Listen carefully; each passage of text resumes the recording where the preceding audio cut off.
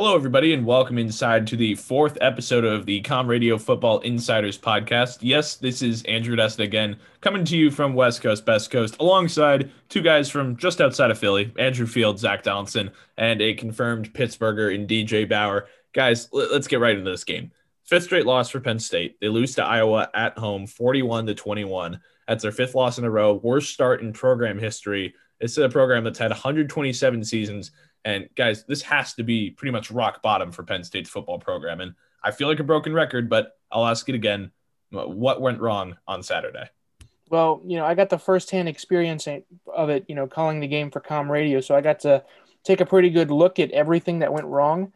And, I think the number one thing for me is the thing that James Franklin was stressing over and over in the press conference last Tuesday. And that was that Penn State is turning over the football way too often. And that's exactly what they did against Iowa. They turned over the ball 4 times, twice more on downs, which we'll get into those fourth down play calling eventually in this podcast.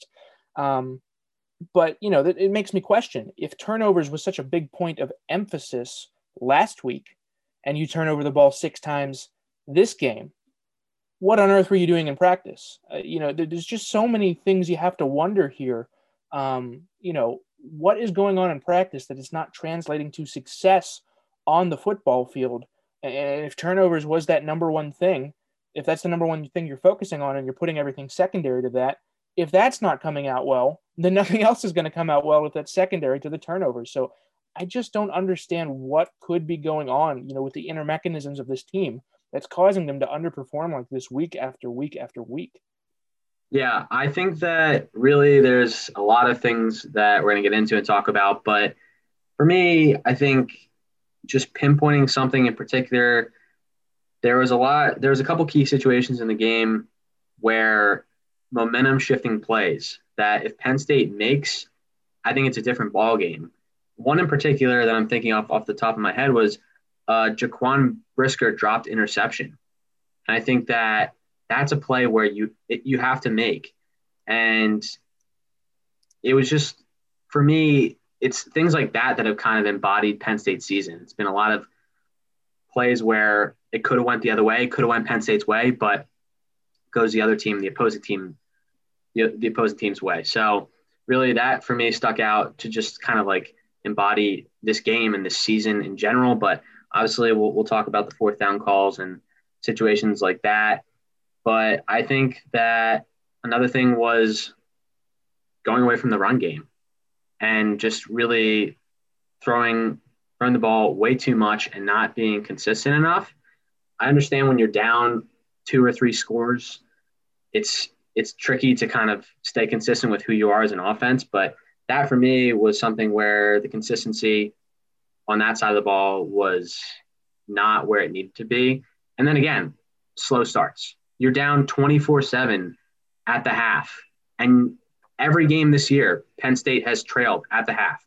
And I wrote in my editorial today, last night actually, just like the way that Penn State has came out of the gate, it's been different than in years past. Yes, Penn State has struggled to start fast in years past, but this is different because they're playing even more sluggish than they have been. And when you're down deficits off the top of my head, it's like 10, 15, 21, 21, and then I think 17, if I got that correctly. I think I did.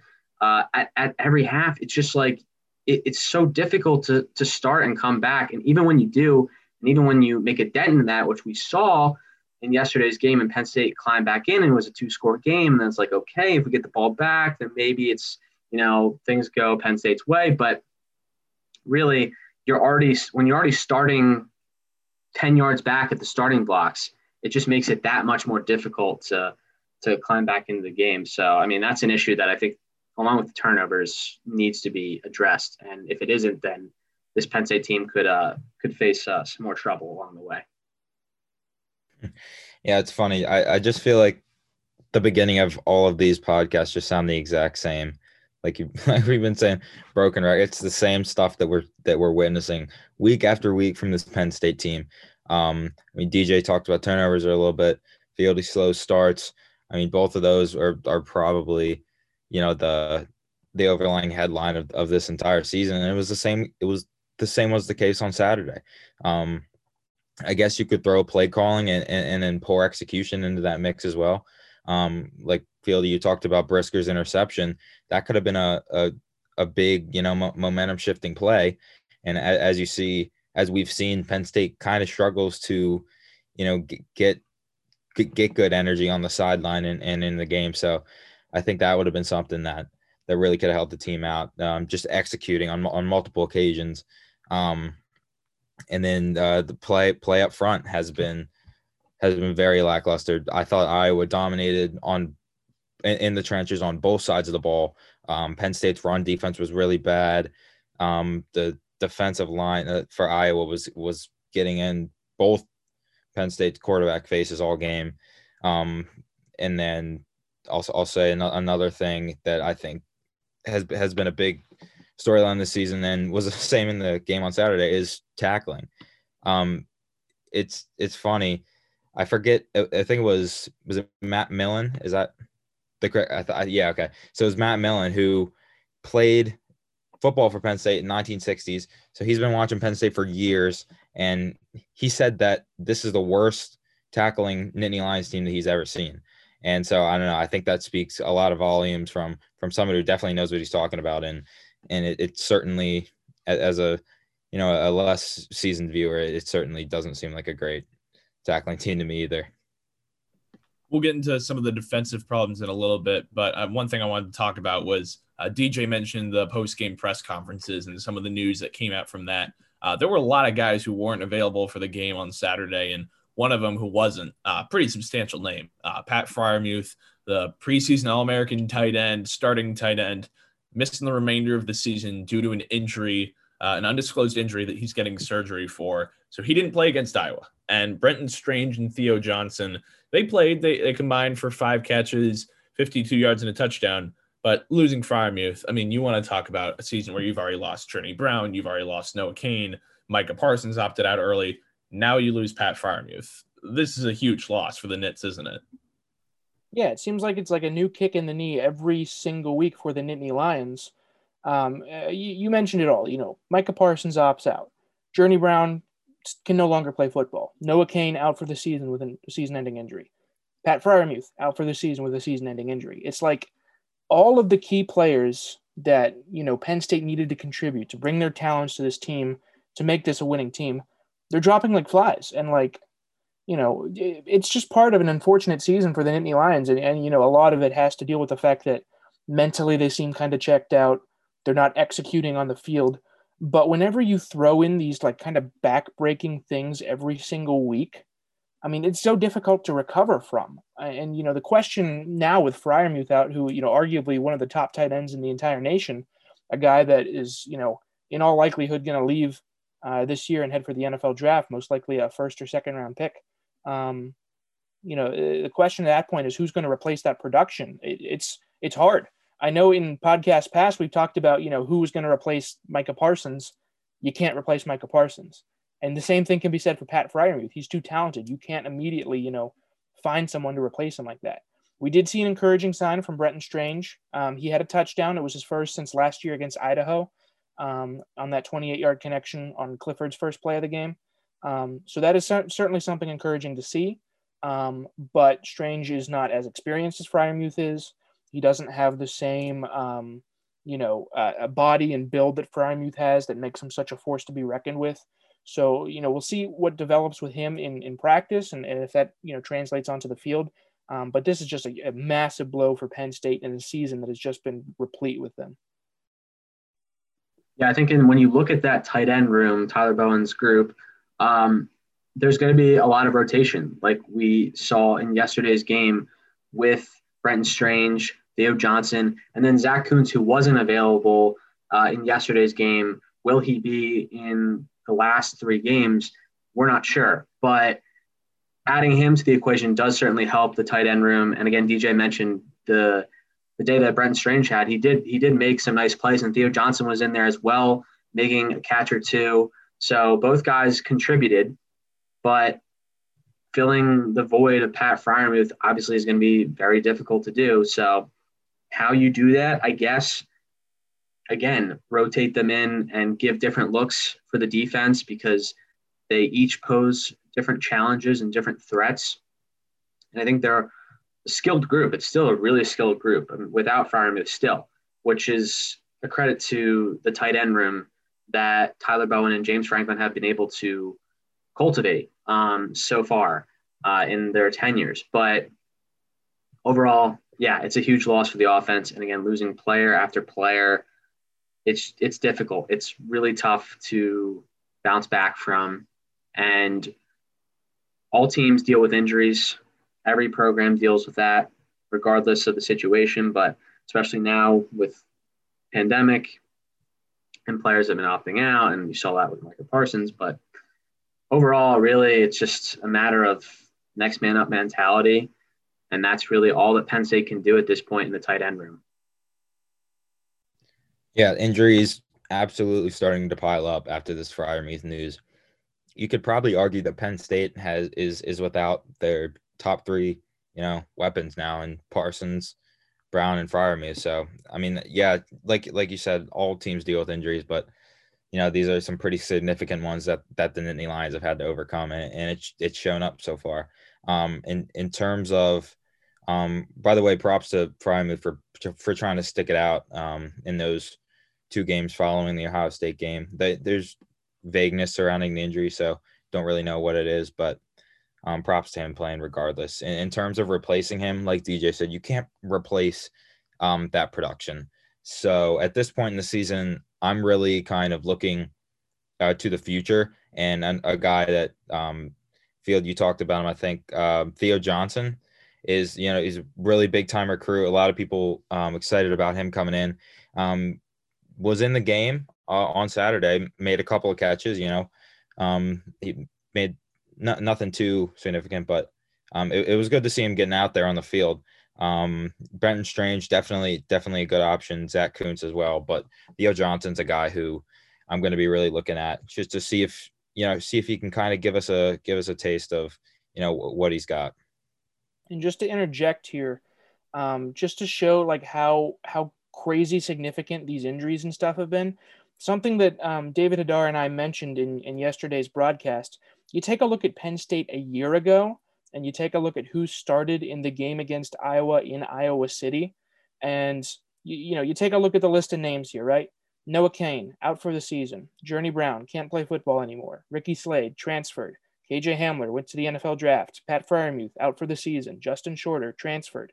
And if you account for the fact that Sean Clifford didn't start yesterday, the only starters in that Iowa game from last year in terms of the position players on offense were Jahan Dotson and Devin Ford. So this is like a completely new look Nittany Lions team, and they weren't expecting that. That's the thing, is that they were going to rely on the experience of all these guys coming back and being better, and they just don't have that anymore. I also put it in there to add to the injuries. Devin Ford, also injured. So add that to the list. The list goes on, but he also was injured. So now Penn State's down to Keziah Holmes and Kevon Lee, the guys we've been talking about all year long. It's down to the 2 of them. So obviously we didn't plan it like that. No one planned it like that, but it's happened. It's Lee and Holmes or nothing. So, and I think maybe this is a name, this is just off the top of my head, Tank Smith as the 3rd string now, I guess, technically the redshirt freshman. So yeah, I didn't think I would ever say that this year, but it's down to those 2 guys and Tank Smith. Yeah, good note in bringing up Tank Smith. And while I have him up here on the Penn State football roster, coming in a bruiser at the running back position, 5'7", 227. You just don't see stats like that pretty frequently. So having him in the running back room might as well be another linebacker there. But Tank Smith, that's a name to watch out for because, you said it, guys. It's a depleted team injury-wise. It's all around. So you look at the running back spot, you look in the secondary. Tariq Castro-Fields wasn't available yesterday, and instead saw 2 young guys in Keaton Ellis and Joey Porter Jr. there. So it's not just offense. It's everywhere, really. But now we got to talk about it. It's the quarterback controversy. Will Levis got the start against Iowa after nearly leading the comeback against Nebraska, but he struggled. 13 of 16 doesn't really tell the story. That's what he was in terms of completing passes, but he barely threw for 100 yards, no touchdowns, and only 7 points when he was running the show on offense. Sean Clifford, he came in late in the third quarter, and he gave a little bit of a spark, had 2 touchdowns on his first 2 passes, but he also had 2 bad interceptions. And DJ, you can tell us all about the 71-yard return with the Euro step on the return. So it's a quarterback controversy in Happy Valley, and certainly not in a good way, guys. Yeah, and I just want to point out the similarities between what happened last week in Nebraska and what happened this week in Iowa. Last week in Nebraska, Sean Clifford gets the start. He struggles. He has some turnovers. They take him out of the game. They put in Will Levis. He temporarily provides a spark, and suddenly it looks like Penn State is back in the game. But once again, those turnovers, those mishaps catch up to him at the end of the game, and Penn State is not able to complete the comeback. And then against Iowa, Will Levis gets the start, starts playing well early, suddenly starts having problems with turnovers, can't execute. They pull him out of the game. They put in Sean Clifford, who temporarily provides a spark, and it seems like Penn State is back in the game. And what happened? Exact same thing that happened in Nebraska. They couldn't complete the comeback. Turnovers and mishaps started happening again, and Penn State loses 2 in a row. And now they're now 0-5 for the first time in program history. So, you take a look at basically the same thing happening twice in terms of your quarterback room. That makes me wonder if, the solution at quarterback is either of those guys. I mean, obviously, those are the 2 that they're looking at right now as the most experienced members of this room. Both of them are the only quarterbacks on the roster that have started games in college so far. And I expect that going forward here, they're probably going to have to roll with one of those 2. But, of course, the question is which one is going to start. I'm not sure if Clifford's, sudden appearance in bringing a spark late in the Iowa game is enough to get him the start for Michigan next week. We'll just have to wait and see. But, it begs the question, when are they going to look at the other quarterbacks in the roster? Taquan Roberson is a guy that hasn't had any, on-field experience yet. Neither is Micah Bowens. He's a guy that hasn't even been on the active roster so far this season. So, the question is, I think at this point, if you're James Franklin, you need to start evaluating all your options. You can't limit yourself to just, Clifford and Levis at this point. You got to take a look at anything that the other guys can provide for your team. Yeah, I mean, it's certainly an issue that I think Penn State, James Franklin didn't think that they would be dealing with, especially at this point in the season. And in Franklin's tenure, I don't think it really has been an issue. The only time that I can reflect back and think about it, this isn't midseason or during the season, but preseason, there was the battle between, if you'll think back with me, between Tommy Stevens and Trace McSorley. So that was really the last time, there was like the legitimate battle. And then, to be honest, both quarterbacks provide positive and negative aspects to the offense. That goes without being said. But I think if you're looking at them both, Sean Clifford, his mindset, I don't think he's in the right headspace right now. He really just, those 2 touchdowns when he came in and threw 2 passes and scored, it was like almost like a dream. It was really something that if you've been watching and following this team all season long, those were his best plays that he's made all season. And maybe the Indiana touchdown run in the first game, that was his other best play of the season, I would argue. But other than that, I mean, he really hasn't done anything that special. And it's just, if you're Franklin, what do you do? And you look at Levis, and he hasn't really been or isn't that much better. And there's pros and cons to him as well. Look at his first half against Iowa, and we just kind of touched on that. But he had that one drive where Penn State executed, and they looked pretty solid and pretty efficient. But he runs the ball in Kirk Straka's offense, I think, way too much. He takes way too many hits. It's almost as like, I think, again, we talked about Matt Millen. Matt Millen pointed it out. He's like a fullback or a running back out there. Eventually, that's going to catch up to you, and I kind of have a problem with that when you run the ball. I believe the stat that Destin has been keeping track of all season long, I'm assuming it has held up. Penn State running the ball more than 17 times a game. Quarterback runs. It's 17 times, and the stat combined between the 2 quarterbacks was 21 times against Iowa. Yeah. So there you go. You can't do that and be effective. And I just think that it's just at this point in the season, really, what can you do? I would say go young and go to Roberson, but he wasn't available. So really, in this situation, I do think Clifford's the better quarterback, but the mindset, like I alluded to earlier, he's not there. So I would go with, I, I guess, Levis, but I could see if they keep Clifford in. And there's been a lot of back and forth between the fan base and everyone around the team that's following the team of who they think should be the quarterback. But I think ultimately right now, whoever James Franklin decides, it's kind of a pick 'em. So I don't think either quarterback has pushed past. And it's funny enough that I say that because Sean Clifford played pretty much the majority of the season last year with a small injury at the end of the season, but he won that quarterback battle and pushed himself past, Levis, and even, competed with Tommy Stevens as well. And then Tommy Stevens transferred. So really Franklin, I guess, liked what he saw in Clifford last year, but this year he's a totally different quarterback, and the numbers prove it. And they just do. So. Yeah, I mean, discussing this, I think it's pretty evident that Penn State has a huge problem at quarterback. Levis started the game, obviously. He stat-wise, he was efficient throwing the football, but if you watch the game, he would dump practically everything off underneath. If his first read wasn't there, he would panic and try to run or just, like I said, dump it underneath. And that's not enough. That's not going to get it done in an offense that needs to have some explosive big plays. Then Clifford came in and threw a deep bomb to Dotson, found an open Brenton Strange for another touchdown. I thought, like Field, you were saying, those are probably his two best plays of the season. Like, I was like, who is, like, this is not, what did you do with Sean Clifford? This is not Sean Clifford. I mean, based off of how he's played this year, that looked like the Sean Clifford of last year. But between the two, but then obviously, and then they both struggled with turnovers. Between the two, I think Clifford is the better quarterback.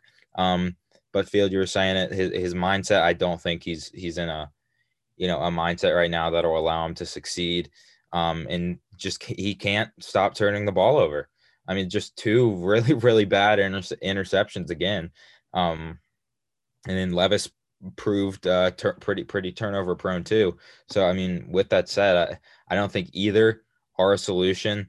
And I agree. I think at this point in the season, Taquan Roberson needs to be considered. Just look young, look to the future at this point.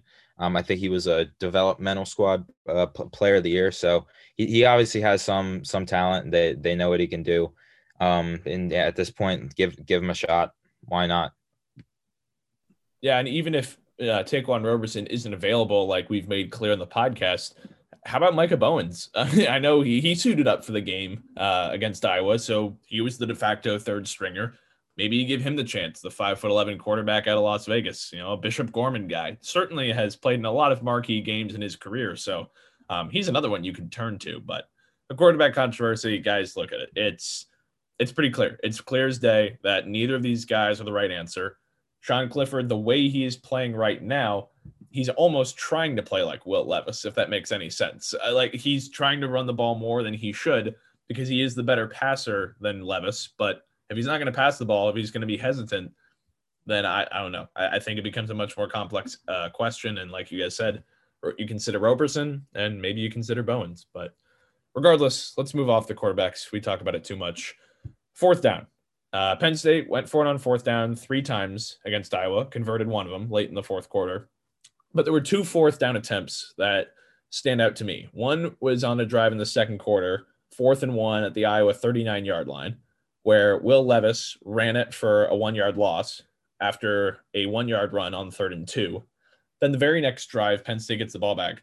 And on 4th and 2 at the Nittany Lions 49-yard line, Levis throws a back shoulder fade to Jahan Dotson that falls incomplete. Now, both those plays have drawn a lot of ire from Penn State fans. Of course, the latter ended up leading to an Iowa touchdown, which James Franklin said is in line with the strategy they're trying to do at Penn State with the program, all those sorts of things. But fourth down conversions, attempts, whatever you want to call it. What did we think of the play calling, and were they the right moves? So, yeah, you mentioned those missed fourth downs. In both of those situations, I'm usually a fan of aggressive football, and so does James Franklin. He seems to be at moments. So I don't have a problem with going for it on those fourth downs. Maybe you consider, is it smarter to punt in this situation? Do you have enough faith in your defense to get a stop? However, I don't understand the play calling at all. Why run it, on 4th and 1 with a quarterback when you know that that's what Iowa's expecting? That's what you've done the entire game so far up to this point. Do something that, you can get those short yardage, but something that's going to cause, Iowa to be off guard. And in the other situation, it just leaves me wondering, when are they going to stop throwing these fades? They don't work. They absolutely don't work. The reason why the fade exists in the first place is because, it's something that you can throw at the goal line. It's got a low chance of being turned over, and in theory a good play if you don't have enough faith in your quarterback to throw a riskier pass up the middle. Problem is, Penn State's receivers are 5'11". You're not throwing it to 6'5" Pat Fryermuth here. You're throwing it to 5'11" Jahan Dotson. And part of the reason that the fade works in theory is because it's a low turnover potential play. Because if you miss, it's just incomplete. You're still turning it over even if it's incomplete because it's 4th down. So why are you running this play that is not going to work, half of the time? Find something else that works and go with that. I just don't understand what is up with this play calling. This was something that Penn State fans complained about endlessly last year when Ricky Ronnie was the offensive coordinator. Now we get a new face in town with Kirk Shiraka, and it seems like nothing has changed. It seems like Penn State has learned no lessons in terms of what is effective play calling on offense. It's just been a problem for them over and over and over. And when we're talking about these 4th downs, we say that James Franklin is usually an aggressive guy that likes to go for it on 4th down. But then we saw the script get flipped absolutely in the 4th quarter with just over 3 minutes remaining. They had a 4th and 17 from about midfield. There's only 3:24 remaining in the game, and you're down by almost 2 touchdowns, and you decide to punt at that point? I don't understand that. I mean, what? You need to be aggressive at that moment, maybe be a little less so aggressive in the earlier moments. It seems like they kind of have their priorities flipped right now. I don't understand, what is going through the coach's minds that's saying, all right, we're going to run this, fade play to this 5'11" receiver on 4th down. Okay, we're down by 2 scores here with 3 minutes left in the game. We're going to punt. What is going on? I don't understand it at all. So I do not think of myself as clairvoyant or if I can see in the future. But what I will say is when Jahan Dotson had that 14 and a half, stress the half part, catch when we're talking about the 2nd, 4th down, I had a feeling that Penn State was not going to be able to convert. When they reviewed that play, I was like, oh boy, like here we go. And when they came back and said he was short, you still have 2 downs. And you think of yourself, and I'm talking to myself and this person, like, Andrew, what do you think about? It's like a 3rd and inches. Like they only need like a half yard.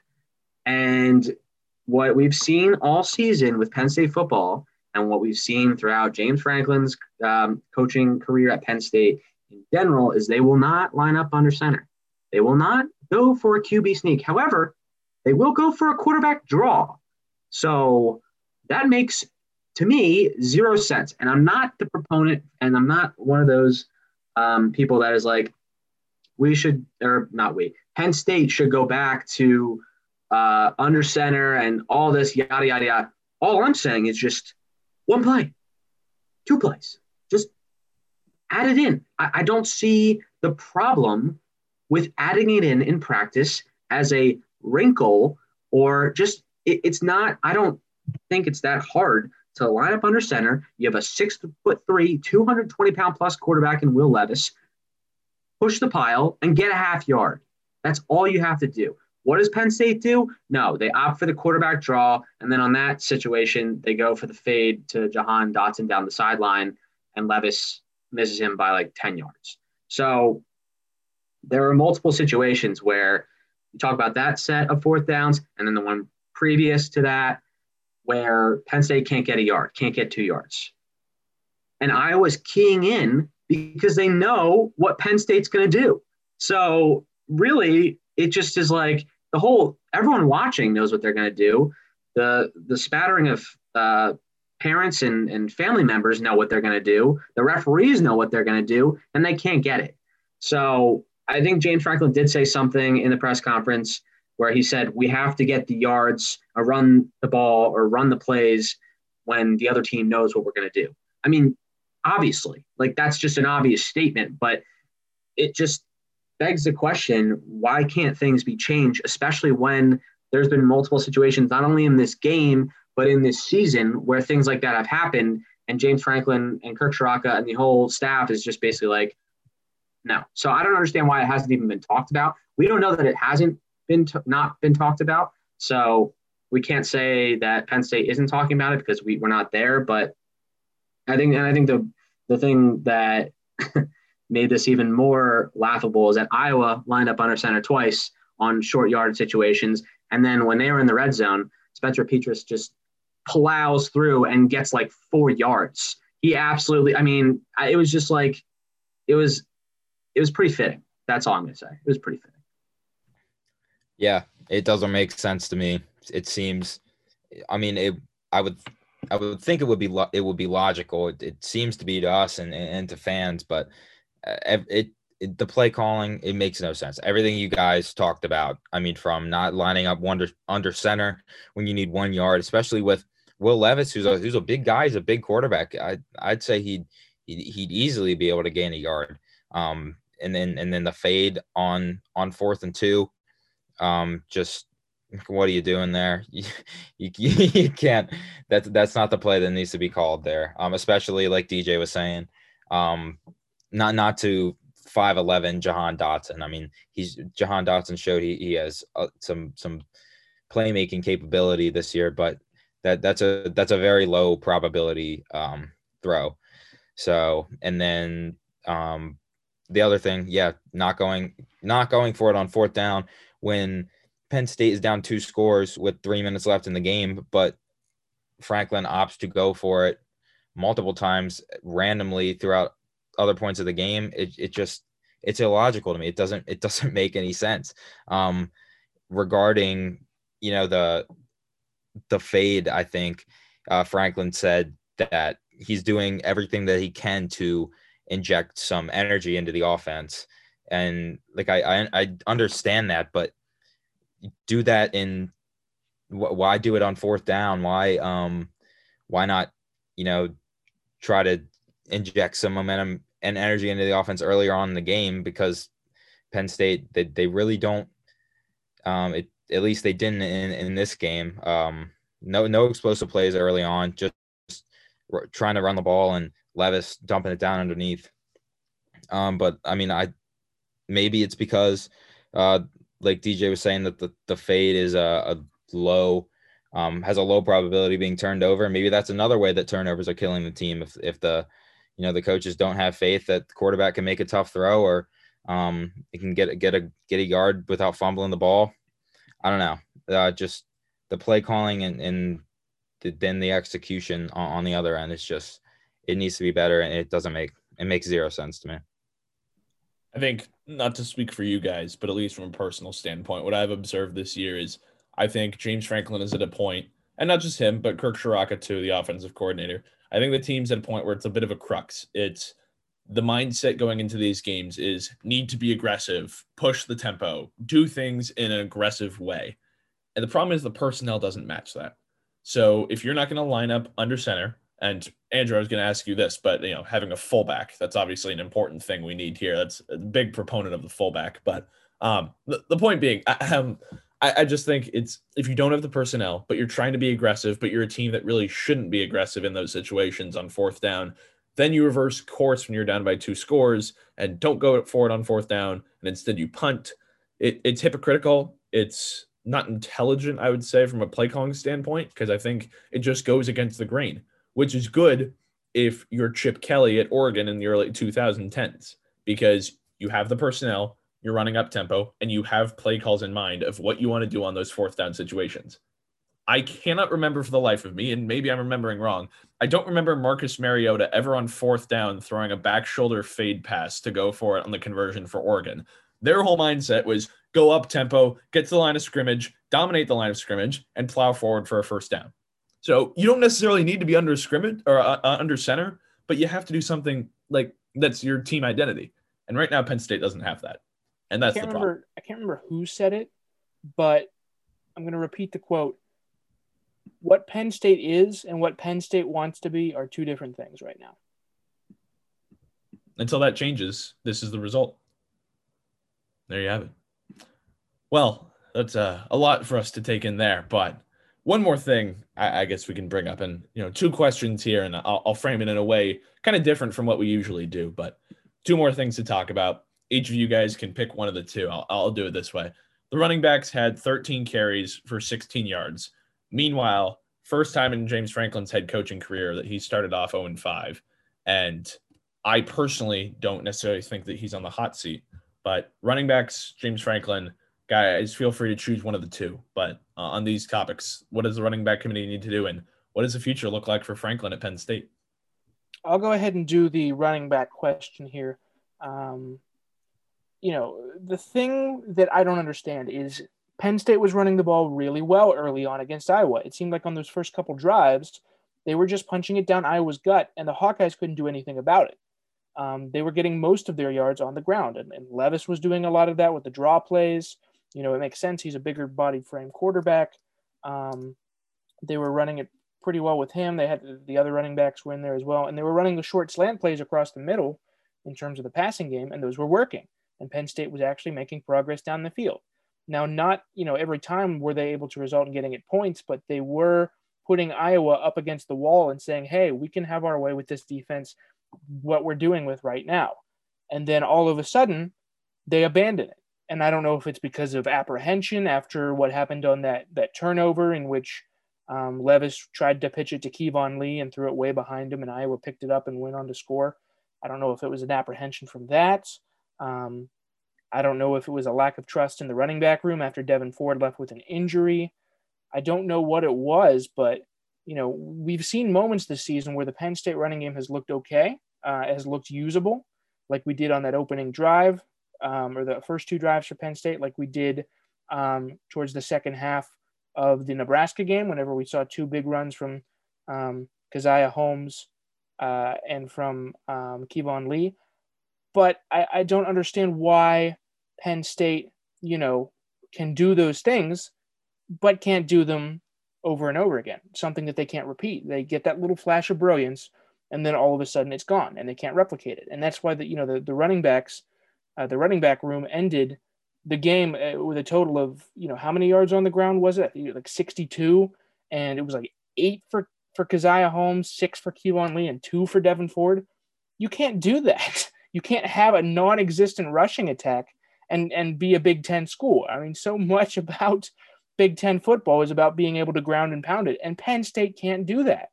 There's no trust there. There's no development there. There's no willingness to commit to it.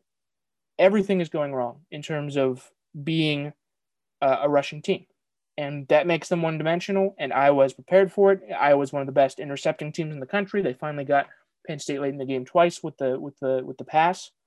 But if you don't have a run game, you can't function in the Big Ten, and that's why Penn State's 0-5. So I guess I'll take the James Franklin route, the James Franklin question. There's been a lot of heat. The head coach has gotten a lot of heat so far this season, and there's been a lot of questions asked. There's been a lot of hypothetical situations of, who could come in and do a better job, or, what coach could best fit Penn State. And there's multiple sides of the fan base that are looking at different options. But right now, I don't think that Penn State should fire James Franklin, just for the fact of, I do want to see, as covering the team and just in general, how this team would function in a normal setting and in a normal season. And this has been the most difficult season for Penn State football, I think, since 2012. So, and you you compare those seasons together, and there's different circumstances that both teams have faced. But I think that there's a period where you have to, as looking at like Sandy Barber or the board of trustees, and I don't think that letting James Franklin go will help Penn State football, because for the two reasons that I'm thinking of. One, who do you hire? Who do you hire that's a better coach? There's two possibilities off the top of my head, but I don't think either are a realistic possibility. The one is Chris Peterson, who's a West Coast guy. I don't think that he would come to Penn State. And then the other is Urban Meyer. And I also don't think that he's going to go for the job. So I think that either of those possibilities, I don't think they're going to work, or will work out, I guess. But so then who do you go after? So that's the question that I'm really curious about, because it's almost as if I didn't know something that other people don't, because unless there's really a guy that can take over a program that is falling right now, I don't think that you can make that switch. And especially, you also look at the recruiting class. Jeez, I can't talk. Recruiting class. There we go. It's been a long podcast, but the recruiting class in future years, that has also dipped. So that's a little uncharacteristic, especially for James Franklin, who is known to be a recruiter. He's a player's coach. He's able to get guys. He's had a lot of top 15 classes in Happy Valley so far in his 7 years, but 2021's class is not up to par with what it's usually been. So I think that that's maybe a little sign, but right now I think when you look at the team in the future and how they move forward, I would say you give him one more year, really see, saying this hypothetically, but if Penn State's allowed to play a full schedule next year and see how that fares, I think then you kind of base it off from there. So I wouldn't pull the trigger just yet, in my opinion. And Zach, before we go to you, I just want to interject here about the Franklin contract status, because that's something that I think is really worth bringing up when you talk about whether or not Penn State can move on from Franklin. And here's why I don't think that they can. ESPN reported this back in February, which feels forever ago, but was still just 9 months ago this year. It was reported that Coach Franklin's new 6-year contract with the school would pay him up to $38.2 million in bonuses. And if terminated by the university without cause, so meaning he's fired, it would owe him his base pay, supplemental pay, and annual life insurance loan multiplied by the number of years remaining on his contract. So I'm not a math guy. I'm not going to put that all together. But what that basically means to me is we're talking probably north of $20 million just down the drain by going away from Franklin, because you have 5 years remaining on this deal, 6, whatever it might be. So from a money standpoint, after a year of COVID, where the athletic department is almost certainly going to lose money because you didn't get that football revenue, I don't think it makes much sense to move on from Franklin strictly from a financial standpoint. I know this university has a large endowment, a lot of money, whatever, but you can't just throw away millions of dollars like that, especially considering what a crazy year this year is and what Franklin's pedigree is. But just wanted to throw that in there. Zach, I'll open it up back up to you, but just wanted to give my thoughts there. Yeah, no, that's a good segue. I was going to tackle the Franklin question as well. I mean, as you just alluded to, Penn State, I mean, I guess they could, but it wouldn't be wise for them to move on from Franklin contract wise. And I don't think they should in general. It's bottom line. It's been a messed up year. And I don't think this is a year that you can compare to others. Franklin talked about, he's in one of his press conferences a couple of weeks ago, how he's having a really hard time, being away from his family with the pandemic and everything. And I get that. That's, it's a messed up year for everybody. And there's a lot of different, roadblocks and hurdles that everybody's dealing with. And the same thing goes for Franklin. He's had to deal with a lot of injuries on the team. Obviously Parsons opting out, new offensive coordinator, new coaches coming in and out. And there was really no off season to kind of really mesh and build chemistry and, get together and everything. So with all that said, I'm not out on James Franklin yet. And like Field was saying, who's out there who's better? I mean, I don't have a name. I don't think there is a name. Not right now. And he, like, Franklin has the pedigree. He's done a lot of great stuff for this program. Definitely starting to. I don't think you can't at least like question him a little more. After first 0-5 start in Penn State program history. But I still ultimately think he's the guy. Ultimately, he is the only coach in Penn State history to lead the team to 3 11-win seasons in 4 years. And we know some of the coaches who have been here because it's a pretty short list, and it includes the likes of Joe Paterno. So from that standpoint, you want to talk about the most accomplished coach in Penn State history? No, he hasn't won national titles. Yeah, he's only won the one Big Ten title. But strictly from the number of wins, few compare. And Franklin has done a phenomenal job of that. I think this year is an aberration. The question, though, is what are the long-term effects of this season? Because Andrew talked on it. It's what does the recruiting look like? You guys talked on it both. What does it play for moving forward into the future outside of this year? Because this year, scratch it up. It's a mulligan, anomaly, whatever phrase you want to use. I don't think it should be used from a long-term standpoint. But with that, we've talked a lot, and I mean a lot, about Iowa and a lot of the things from this past game and really the season in general. It's been a lot of recurring issues, and for Penn State, it's a lot of things that need to be cleaned up in anticipation of a Michigan game this Saturday at noon. A Michigan team coming off of a triple overtime victory over the Rutgers Scarlet Knights. But that's pretty much all that we have for this podcast. You've heard it from all the football insiders, all of our thoughts on Penn State's fifth straight loss. So with that, make sure you tune in on Saturday for more Penn State football coverage, because we will talk more about that upcoming Michigan game between 0-5 Penn State and 2-3 Michigan. For Andrew Field, DJ Bauer, and Zach Donaldson, I'm Andrew Destin, and thank you for listening.